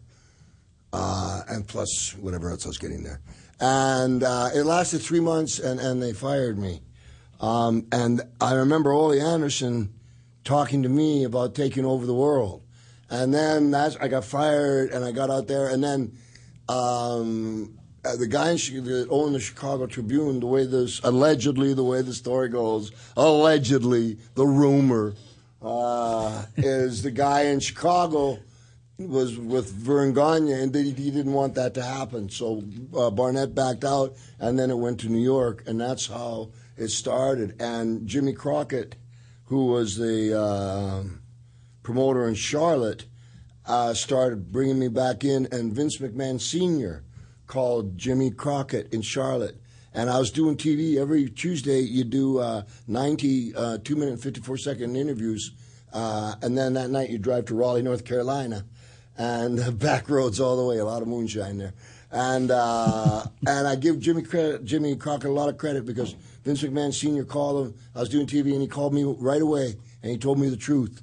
Normally a promoter would have used you up and then said, "Hey," but he told me the truth right away, and me being an honorable guy, said I quit, and that's how I got to New York. Wow. Anyway, yeah, a lot of backstory. And when you say when you say take over the world, does that mean the end of the territory business? Yeah, making it one. Yeah, because it was against the law. I mean, it's an unwritten law, but it was against the law to cross border lines. For instance, like Oklahoma was a territory. Texas was a territory. Amarillo was one territory. Dallas was another. Amarillo was run by, I got to tell you a story. The Funks. Dallas was run by Fritz von Erich. Here's a great. And then, I don't know. I want to talk to Gabe, but you want to talk, or do you I don't want to talk about me. Are you kidding me? I love you so much. I've been waiting since childhood for this. You let me try on your ring. You said on the air, this guy knows more about wrestling than Hacksaw Jim Duggan and Rowdy Piper. Yes, and my sir. friend said I was a loser. Hey, in your face! Yeah, in your face! He's full of shit. my if you God. got a number, we'll call him. That would be awesome. Sure. All right, this is pretty We cool. should call Gabe's brother, and you should threaten him for making him sleep on the balcony. No that summer. shit, his own brother. The only thing was it was the summertime. It's the only thing justification you got. Right?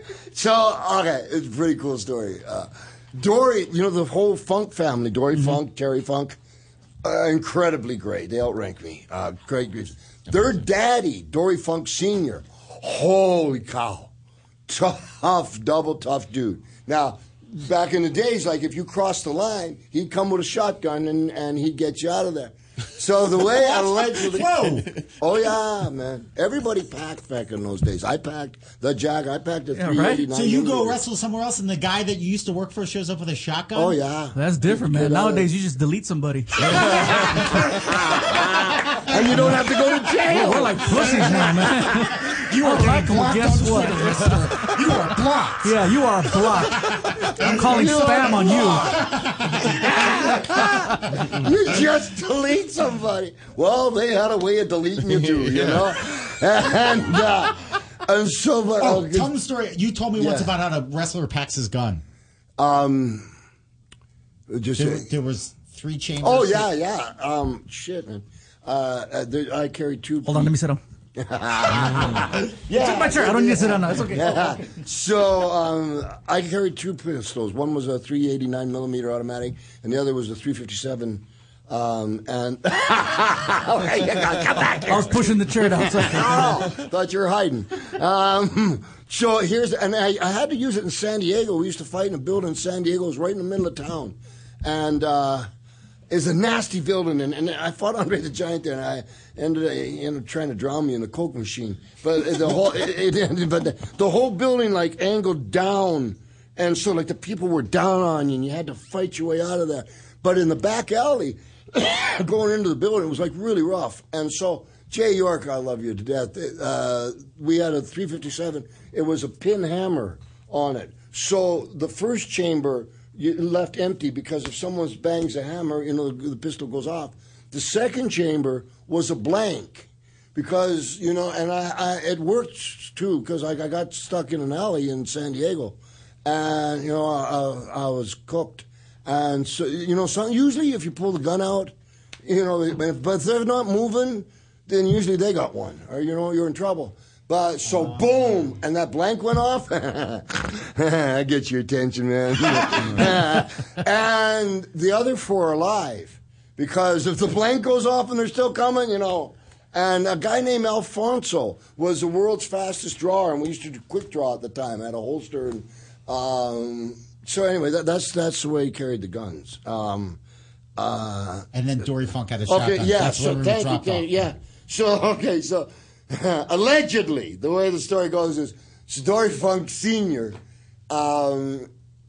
Has a lady of the mat with him at nighttime, and he's in the hotel, and he's playing banging away, allegedly, and his wife, Dory, you bastard, she kicks the door down. Okay, wow. She comes in. You no good bastard. Yeah.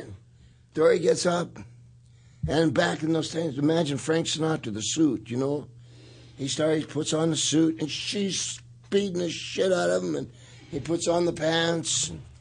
While she's hitting him. While she's hitting him. Never registers, never, what's the word you guys use? Acknowledge, thanks, man. And acknowledges anything. And puts on the tie, you bastard, gets the suit all on. He goes in the bathroom. He gets in the shower. He turns the shower on. In the suit. He gets the soap. And finally she just leaves. And he has a complete shower in the suit. Then he goes home. He takes the suit off. And he went to bed and he went to sleep. And the next morning, woke up. He says, "Good morning, darling. Goodbye." What are you talking about? He says, "When I went out of the ring, I hit. That wasn't you?" 1% doubt. That's all you need. 1% doubt. He said and I guess it was the truth, allegedly. He went out of the ring. He hit his head. Concussion. He thought it was her. And who else would put a suit on and have a shower? That's fucking genius. Played crazy. Wow. I'm taking it. Just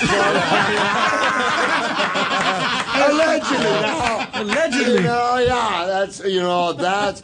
That's cool under fire. We got another break. Oh, doggone. Okay, when I come back, I'm going to shut up and let Gabriel talk some more. And we got Christian and Steve Simone and our mod squad, man. All right, it's pretty cool. I love you with all my heart, man. We'll be right back. Amazon. We'll talk about Amazon and all kinds of stuff. Man. It's pretty cool. Gabriel's got like a really good heart. I can see it, you know. And see you in a minute. You're listening to the Toad Hop Network, radio worth watching. Stamps.com is a quick and easy way to get postage. Never go to the post office again. Go to Stamps.com, and before you do anything else, you click on the radio microphone at the top of the homepage and type in HF to get a very, very special offer for our listeners. That's Stamps.com. Saturday night, August 25th. It's the hottest party to hit the West Valley since, well, ever. Heidi and Frank, after hours live at the Canyon Club. You're doing shows out in the garage? This is classy. See Heidi, Frank, Smeeze, and their cast of characters doing their live stage show. You know what I mean? There's nothing like watching water run down this body. Plus, the Tasty Thieves will rock the house. Heidi and Frank, after hours live at the Canyon Club. Saturday night, August 25th. Doors open at 6. Show starts at 7. Get tickets now at Ticketmaster or CanyonClub.net.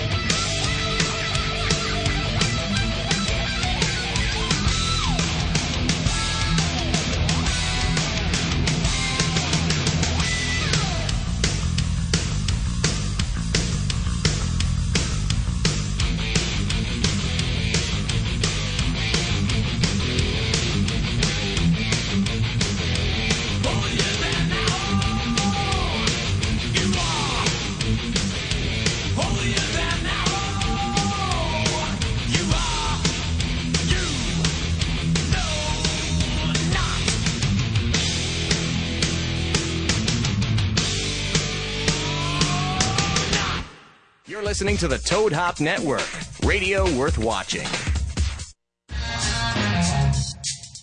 Ow!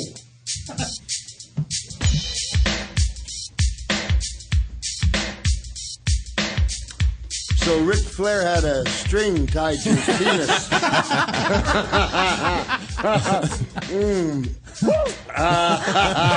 You know how many times I heard that, man?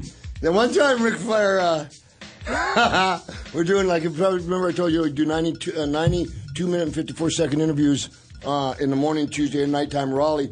He went to the extent of Mulligan was their job, Blackjack Mulligan. Flair went and hired a guy and went outside and dressed completely in drag, full-blown heels, and come back in, and Mulligan was so drunk, didn't know, and danced with Mulligan for 15 minutes before Mulligan. Anyway, your special, that triple, quadruple platinum stuff, when does it come out? Well, I've got a couple specials out there that did really good. I got one that did triple platinum, another one that did quadruple, and then if you count the one at the flea market, that one went platinum too. We did 4 of them there. And you can get that on Amazon, as I shamelessly plug. What is it? Amazon. If you go to ToadHopNetwork.com and you go to the Rod Pod and there's an Amazon button and you click Amazon and you buy stuff from Amazon. And if you don't like it, I will personally call them myself and go get your money back. We don't sponsor anything that doesn't work. So like go to ToadHopNetwork.com.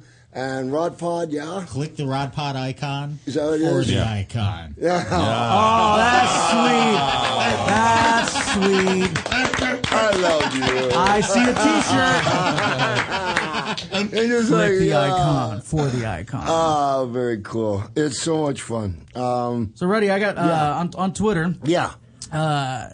I got this guy right here. His Twitter name is @BigEvil1978. His name's Vince what? Yeah, right? Yeah.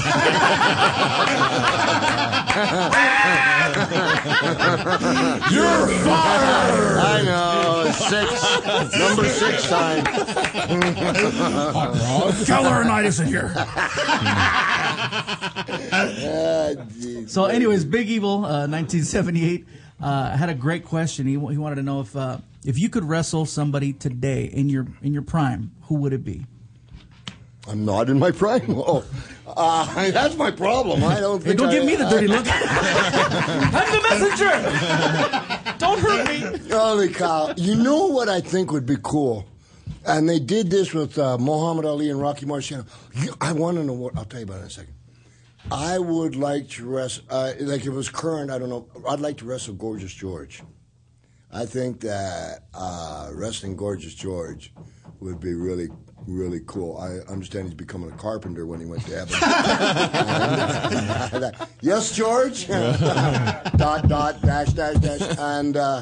if it was somebody contemporary today, I'd go after Lesnar, Brock Lesnar. Wow. Yeah, because like I like the...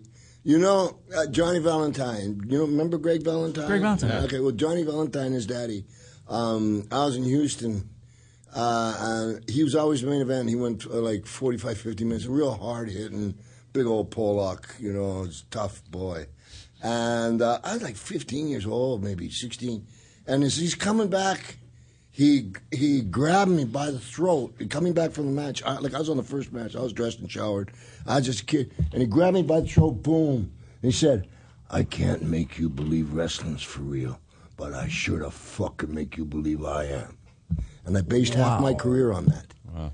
And,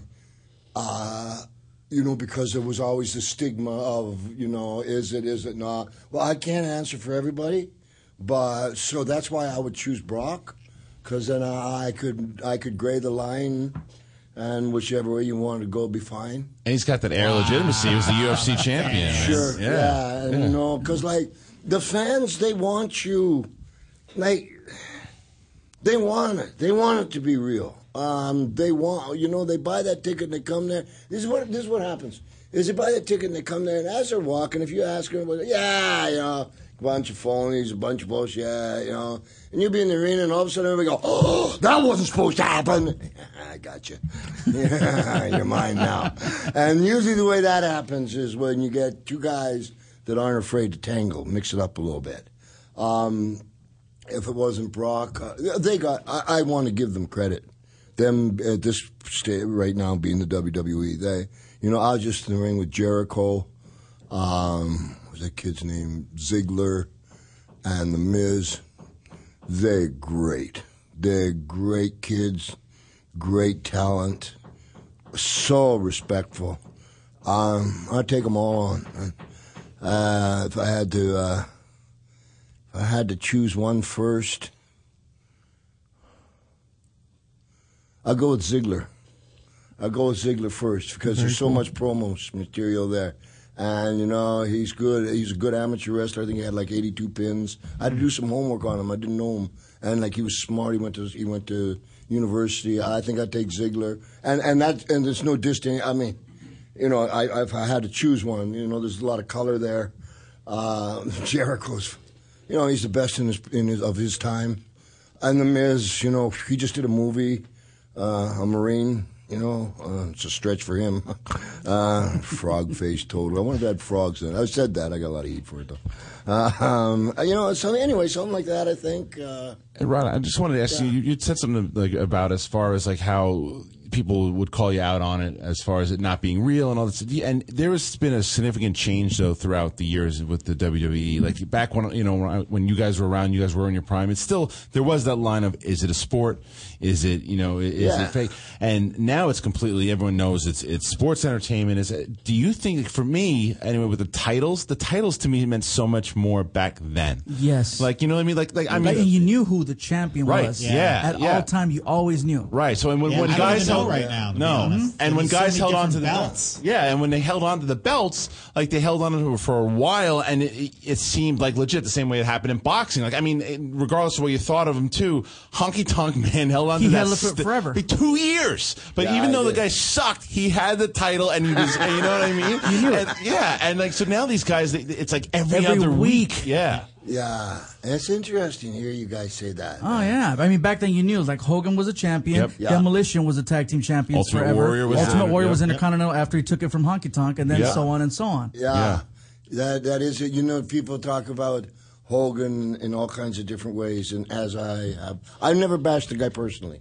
But I tell you something, we're being honest about it. If I was to pray to God and say, I'm going to be in Madison Square Garden, give me a baby face, and God said, what do you want? I said, well, give me something about, I don't know, make him 6'5", 6'6", put some, I don't know, blonde hair on him, give him a lot of muscles, and I don't know, take vitamins, maybe say some prayers. Give him some blue eyes. The ultimate baby face, yeah. I mean, untan him. Yeah. Hey, credit where credit's due. What you gonna do? God. And it seems like it made me feel the same way too. It's like a comedian. Like if a comedian blows up who has been working hard, but maybe you don't respect, maybe not like his jokes, or maybe even think maybe he's a hacker or everything too. There's certain comedians that have been out there, but you still respect how much work he put in there. How long did people will talk shit about the hustle, but it's the hustle, and like regardless about Hogan, a lot of people talk shit about him, but he got the WWF at the time where it was because and he brought legitimacy to that title. Absolutely, and I'll tell you something. He delivered. Delivered. Yeah, that was a magical period. That first WrestleMania, the war to settle the score, was the best. The war to settle the score. When you walked out that Madison Square Garden, I got to tell you, because I had kicked Cyndi Lauper in the head. I had busted Dick Clark, screamed, "Don't hurt me," and ran to the dressing room. I had knocked out Mr. T. I busted a record over Captain Lou Albano's head, all in Madison Square Garden, in some order that just escapes me at this moment. But when I walked out there, and you can see it, they're just cups and spit and throwing shit and bam, bam. I just get into the ring and like, bring it on. Now what do you want to do? Bring them on. Yeah, so cool. It wasn't sports entertainment. It was we'll see you in the parking lot. We'll see you. And every night, I wouldn't take a dive, 17 years. I wouldn't let anybody pin my shoulder. But go give it a shot if you'd like to. And I'm not surely not the toughest guy in the world at all. But Burt Reynolds, a good friend of mine. You know how he let me drive the Bandit, man? And he was pulling out of the garage and he ran into the wall with it. Better than you than that. Anyway, that car moves. But my point is, sometimes, a guy's dangerous here where, I'm counting on losing. Ooh, that's a different guy to fight. Whether I lose or not, that's not a problem. I'm going to make. I'm leaving with some of your hair. You bet. Yeah. It's like Barry Horowitz. Oh wow! Hey. Barry Horowitz. Yeah. I remember you telling me something, Rod, Glorified that scared dumber. me. What's that? Where you were talking about learning from the legendary judo Gene LaBelle. Oh, I love him, man. And you talked about in the UFC now where guys tap. Yeah. And then I remember you saying something once, well, there's no tapping on the street. No tapping on the street. You can tap or when you're in the, when they're breaking you in. They beat me up for 4 years, like every night. You know what's tough was, no, I'm not complaining about it at all, but I'm just saying, I was the first, I was young, and I was the first match. And what started to set in was I knew every night at 8 o'clock I was going to get beat up. I mean, hurt. And every night, and because like they'd hook you, and like take your wind away and just lay on you and slap the side. Like there's a tape from the dungeon with Stu Hart. It's about 50 minutes long. This guy's screaming for his mom, and I just tap him with it. Yeah, tap all you want to. The guys that you could. I saw that documentary. There was a collegiate wrestler, like a kid, like a 20-year-old kid. Thinking he's a tough guy. And Bret Hart's dad just. Oh man, and I mean, how do I say? I'll say. I don't mind saying it. I've had guys when I was young stretching me, and while I was in pain, hump me, and there's not a fucking thing I could do about it. I mean, they enjoyed it. It's like prison. Yeah, they. It's a different breed of cat, and I swore this though. I said if I ever get a break, I'd never do that to anybody, and I never had that because this is what happened. Man. It's Gorgeous George and all that era, and so there came up all these animals, and all of a sudden it fell on its face, and all these guys that already didn't have a job other than to scramble for territories. And by the time I come in, they had missed their shot, and they were bitter and mean. And here comes a guy playing the bagpipes. They hated me. They hated me. Well, I'll tell you how much. You can see, I was in Los Angeles working in the Olympic Auditorium, and I had my first break. And so all of a sudden, I'm selling out. Every wrestler says that, so don't careful there, Rod. They made flyers. It was sold out. They were hanging from the rafters every place I went. And so I got a call from Vince McMahon Sr. to come to Madison Square Garden. This boy wonder. And holy cow, so I come to Madison Square Garden. I'm maybe like $180, 185 pounds. How old were you at the time? I'm not sure. Like maybe 19, 20, something like that. And I've been working on top with the Guerreros and all that stuff I was telling you, Juarez. But, okay, so I come in and there's some new guys like Andre the Giant, Tony Atlas, the guy that was kind of getting over Bruno Sammartino. Wow. That's pretty established. And so and Freddie Blatt. So I come, and Captain Lou Albano comes up to me, and he's, hey, paisan. He squeezes my cheek, hey. Because they watched me on that Spanish TV, because it's huge. And, like, Madison Square Garden is nothing but 24,000 Puerto Ricans with knives. That's all it is. And they, hey, we've been watching you. You're too good, kid. We don't want you squeezing. And they give me a hug. What a nice guy. And classy Freddie Blassie came up with a cane. You pencil neck geek. And he hit me on the shins. Oh, you old fuck. On the shins. We don't want you. Get out of here, you punk. Yeah, it's wrestler love. So it's time to go on. I was on like third or fourth. Anyway, bagpipes is a woodwind instrument. And the reeds got to get them wet and play them a little bit. So I played my bagpipes in the dressing room to the dismay of the other wrestlers, and you got to tune them up. There's 4 reeds, a bass, 2 tenors, and the chanter reed that goes in, and all of them have to be in sync. It's the second hardest instrument in the world. So then I put the bagpipes aside. I'm doing push-ups trying to look like 186 pounds. And I get out there, and I tell the announcer, tell him to shut up for the Scottish national anthem. Again, boo, boo, boo, and I don't care. I waited. But, like, promoters have flown in from, like, Japan, Germany, England. In Madison Square Garden at any given time, it's the biggest venue, or most prestigious venue in the world. And I was waiting because I was pretty calm what I was going to do. And so finally they get quiet, lower the microphone. I go to play my bag. Nothing comes out. I'm changing the spark plugs, checking the oil, what's going on. Finally, I just dropped him and went after the guy. And I finished the match, and they come to me and said, that's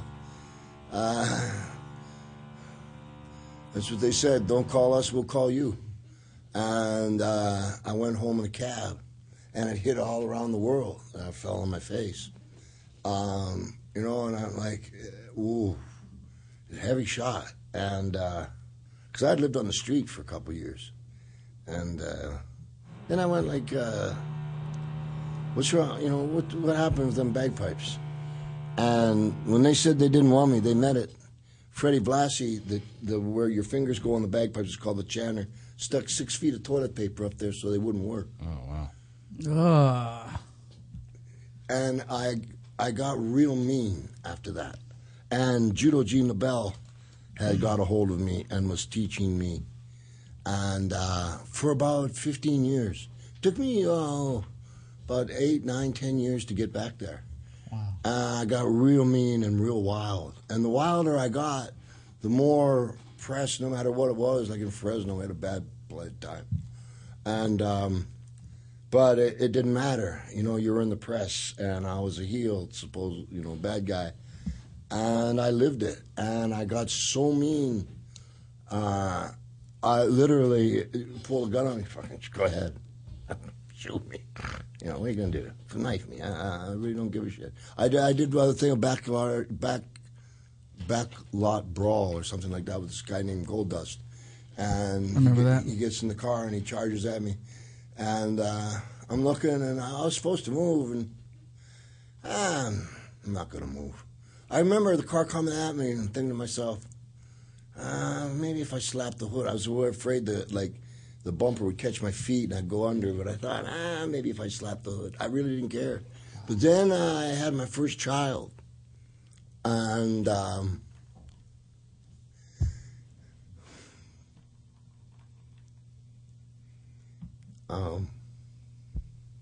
it was important. And it's just a little baby, and you're responsible for that person. And then I had another child, and another child. Another child, and it was the greatest thing that ever happened to me. I would have been dead for sure, and gladly. So that was the attitude that I carried when I came in every arena. I mean, I really, honest, I didn't. You could bring whatever you wanted to. Bruiser Brody in San Juan, just to give you the climate of the business back then. Bruiser Brody, pretty well-known story. It's a baseball, San Juan, the Condado, baseball stadium. The guy's name is Jose Gonzalez. He wrestled as the Masked Invader. Carlos Colon, which I love. He's the guy who bailed me out of jail. He's a promoter. So Bruiser Brody's over there, and they want him to take a dive. Bruiser Brody's from Texas. He wouldn't take a dive. So they have all the local Puerto Rican boys tell him to get out of the dressing room. Masked Invader comes over, and he's got a towel. Bruiser Brody's there, and he's talking to him under the towel. He's got a machete. Boom, stabs him, and he drops, and he leaves, and they close the door. And the way Bruiser died, actually, is he bled to death. And so on CNN, they got Masked Invader going to court over it, and he's got his fucking he's got his mask on, and he got off for self-defense, all of that was happening all at the same time. That people don't understand. If I didn't make the next match, my kids didn't eat. And I'm so far into it that I want to go to school and become a doctor. It's by this time, I don't know what I'm at, but maybe I'm 29 by this time. No, WrestleMania happened by that. Maybe I'm 26, 27, something like that. It got real serious. And you lose perspective. There's no rules. And you lose perspective of what's going on. And every place you go, the cops are your bodyguards. So, every town you go to, you basically got the run of the town. Although, the only rule was, no bullies, meaning we never jumped on civilians. Mm-hmm. Anyway, maybe a little too deep, huh? How the hell did I get there? Anyway, that was a I'm climate. here to chew bubblegum and kick ass. And baby, I'm all out of bubblegum. And that's how the string wound up on Ric Flair. That's how the string wound up on Ric Flair's penis. Yeah. And I love Ric Flair. Where are we? We're going to tag out. Yeah, Get out. Look, Gabe's buddy, my buddy Alfred Robles is here. His buddy Ivan. They're huge wrestling fans. And I think what makes this show awesome, it's an opportunity for us to ask you questions we always wanted to. Yeah. I can't believe I get to do this. And I want people to tweet questions in, call us here, because you're the greatest, Roddy. No. And I know these guys probably have a lot of questions. They're huge wrestling fans. Sure. And I kind of feel like a jerk sitting here hogging up all the time. So I want to tag that man. Tag the rope and ask away. Come on, bring it on, man. They've been so patient. Coming to the mic. Mister, this is on your right, Roddy, is Alfred Robles. On the left is Ivan. Ivan and Alfred, pleasure, man. Thanks for coming and taking care of Gabriel so you could be here. I appreciate it a lot, and the fact you got Hot Rod T-shirts is like really unbelievably cool. All that hammering you heard earlier, that was them in the back building you a shrine.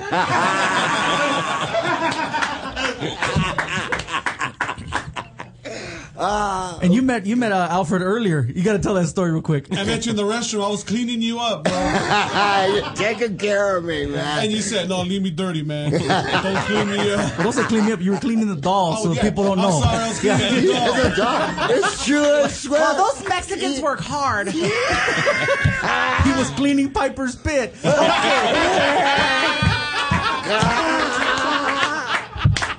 He was being so sweet. I look over and he's in the sink cleaning. I said, "What are you doing?" I want out of respect cleaning up. No, I'll leave it dirty, man. I love it. Put some mileage on that doll.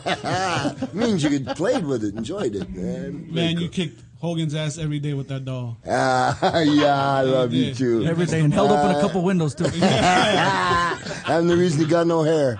Yeah, man. I had a question for you. I remember watching Saturday Night Live. No, not Saturday Night Live. Main event. Saturday Night Main Event. Yeah. And you called Tito Santana the Flying Jalapeno. I got in a lot of trouble on that show. Every month. Yeah. And Tito Santana is like a really good man. He's a school teacher now. And he's aces. He's a great guy, man. He was my favorite Mexican wrestler of all time. Yeah. I can see. Santana.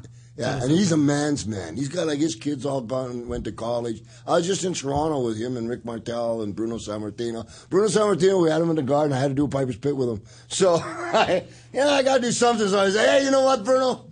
I says, "I come to Madison Square Garden. I got a flat tire coming here." And you know what it did? All the way here it went whop, whop, whop. His eyes and the comb over and his hair come straight up, right? So like 28 years later, like 6 months ago, I have my son, and I go, "Colt, this is Mr. Sammartino." And Bruno looks at my son and goes, "You know, your dad called me a wop." 28 years later, Bruno. He never forgot. Can't let it go. He can't, but he's a real great guy, man. Real great. Who was guy. your first guest on the Piper's Pit? Holy cow, Frankie Williams. Oh. And you know, if it wasn't for Frankie, the way Piper's Pit was made up, I was in St. Louis in a bar, and like Vince McMahon had brought in all the cream of the crop from different territories. And we were killing the underneath trying to compete with each other. So I thought to myself, I said to Vince, we were in a bar, I said, "You give me 5 weeks of bow tie and a mic stand, and if I don't get the job done, I'm out. I'm gone." And I forgot I said it. And then all of a sudden I come to the next TV, because we would do 3 weeks of TV in one day. And there was this Piper's Pit, and I went, "Oh, shit. What am I going to do?" And I did. And so, who's my guest? Frankie Williams. So the camera came on. "What are you going to, all right. So where are you from?" Frankie Williams is the only guy, Puerto Rican I know, got freckles. And he says in the thickest Puerto Rican accent, "I'm from Columbus, Ohio." I said, "We're on, baby." "Yeah, but you're a lousy wrestler." And then when I tried to get rid of him, he'd come back like the alien through the curtain, and I had to kick the shit out of him to get him off me. And every time you think you got all the answers, I change the questions. That's how that happened. Man. Who was the one wrestler that you always wanted to interview on Piper's Pit and never did it? Holy cow. He's good, huh? Yeah, he's good, man. Good that I didn't. Whoa. I was going to say Vince, but I did him too. Phew. I go back to Gorgeous George. I haven't interviewed about everybody that was there because it was standard to go back. That I would have wanted to have been Gorgeous George. That I didn't. Brother, I did them all. I can't think of anybody that I wanted to that I didn't, man. Bobby Backlund. I don't think I ever had Bobby Backlund on there, but he was too sweet. He didn't talk a lot. I mean, he's more the quiet, reserved guy. Yeah, and like he was a real deal, and he's a gentleman. So I'm kind of glad because I would have had to tear him a new one, and and then he might have reversed the situation there. He's a pretty tough boy.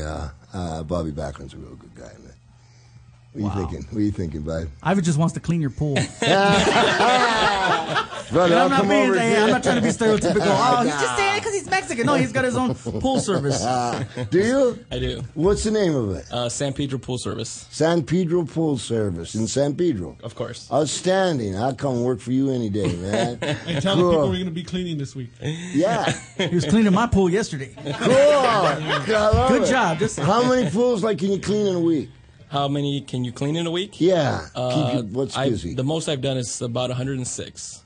106, brother. You're a hard 5 worker. days. Can you get Can you get a pool on Amazon? You can get blow-up pools on Amazon. Blow-up pool? Yeah. Just go to toadhop.net and Roddy Piper podcast. That's right. Pretty cool, man. Listen. I can't thank you enough for having me on the show. This is amazing to hang out with you guys. I hate doing radio, quote, press and stuff like that, but this is an honor. Thank you. And Dev, you made it this was my Make-A-Wish right here. You don't even know. You don't even know, man. I love you. There are two disappointed hookers in the hallway. They're like, really? No? Piper's Pit? Absolutely. You don't even understand. I think you're wonderful. And Piper, you've told me I love you more than my dad ever did. I do, man. I do. I hug my boy all the time. He's an MMA fighter, undefeated as an amateur, my son, Cole. And, in the MMA gym, when he's fighting, I'll come on over, I'll take him, I kiss him on top of the head, and he'll say, I love you, Dad. and then he'll kill somebody. And then he's tough. He's tough, but I do. I think after a guy gets beat up enough in life that you got to give back a little bit and you got to hug somebody. Give somebody one more question. The Four Horsemen, DX, or NWO, who would you go with? Four Horsemen. They're the real deal. Who would you go with? I'll choke them out in the car for you. DX all the way. DX all the way? They're great, too. What was the third one? NWO. Oh. Yeah. I don't know. No, they're all, you know what, though? They're all great. I love them all. How was your experiences in WCW? That was a tough run. WCW. There was a lot of ego back there. A lot of fights back in the dressing room. I had a company that went from 80 million to the good to 60 million to the bad in a year. But brother, I made a lot of money. But it was real tense time, man. Real tense time. Oh, man. I don't want to go, though. I know, right? I really don't want to. I just getting to know them. Okay, Rod Pod, like Amazon and like the GameFly, get a game and stuff and pay the bills. Steve Simone, Chris Holloway, Toad Hop Network, Justin Edbrook, Gil Brenton. My son, my business partner. Thank you for having me, Frank Kramer. I don't know my son man's name. Your business partner? Pardon? Johnny Ace. Ice. Johnny Ice. Very cool. You did. I love your inserts. Everybody improvs here. That's your business partner right there in the hallway. Doesn't he look like a really young Morton Downey Jr.? Yeah. Seriously, when I saw him, I was like, wow. Morton Downey Jr. with a fighter. I know. WrestleMania 5, baby. You betcha. I was right after Run DMC. Traditional Irish poem. For those who love us, may God bless. For those who don't, may God turn their hearts. And if he can't turn their hearts, may he turn their ankles so we recognize them by their limp. Good night. We will see you next time someplace if I'm alive. Goodbye. Scotland, here I come, man. So much fun.